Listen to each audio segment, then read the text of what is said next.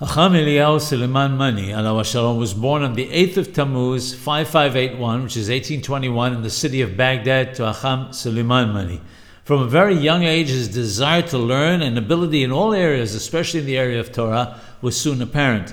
He went to study under the renowned Hakham Abdallah Somech, Alav Shalom, author of the famous work Zivhei Sedek. Hakham Abdallah was the Rosh Yeshiva of the formidable Midrash Beit Zilcha, which he founded together with my forefather Hakham Rabbi Menashe, Alav Shalom.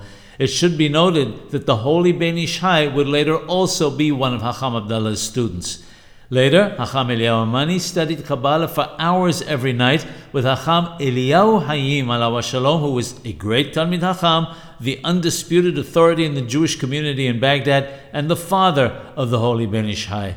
Hakham Eliyahu Hayim convinced Hakham Eliyahu Mani to move to the land of Israel and assured him that he would personally guarantee to take care of all his needs there. The strong bond and friendship between the two of them continued after Hakham Eliyahu Hayim's passing through his son Hakham Yosef Hayim, the Ben Ish Hai, Alav Shalom.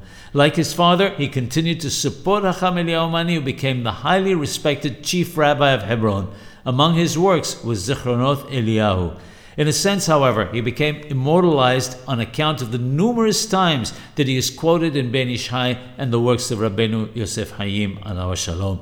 The holy Ben Ish Hai corresponded with him and sought out his erudition and scholarship in all matters of religion.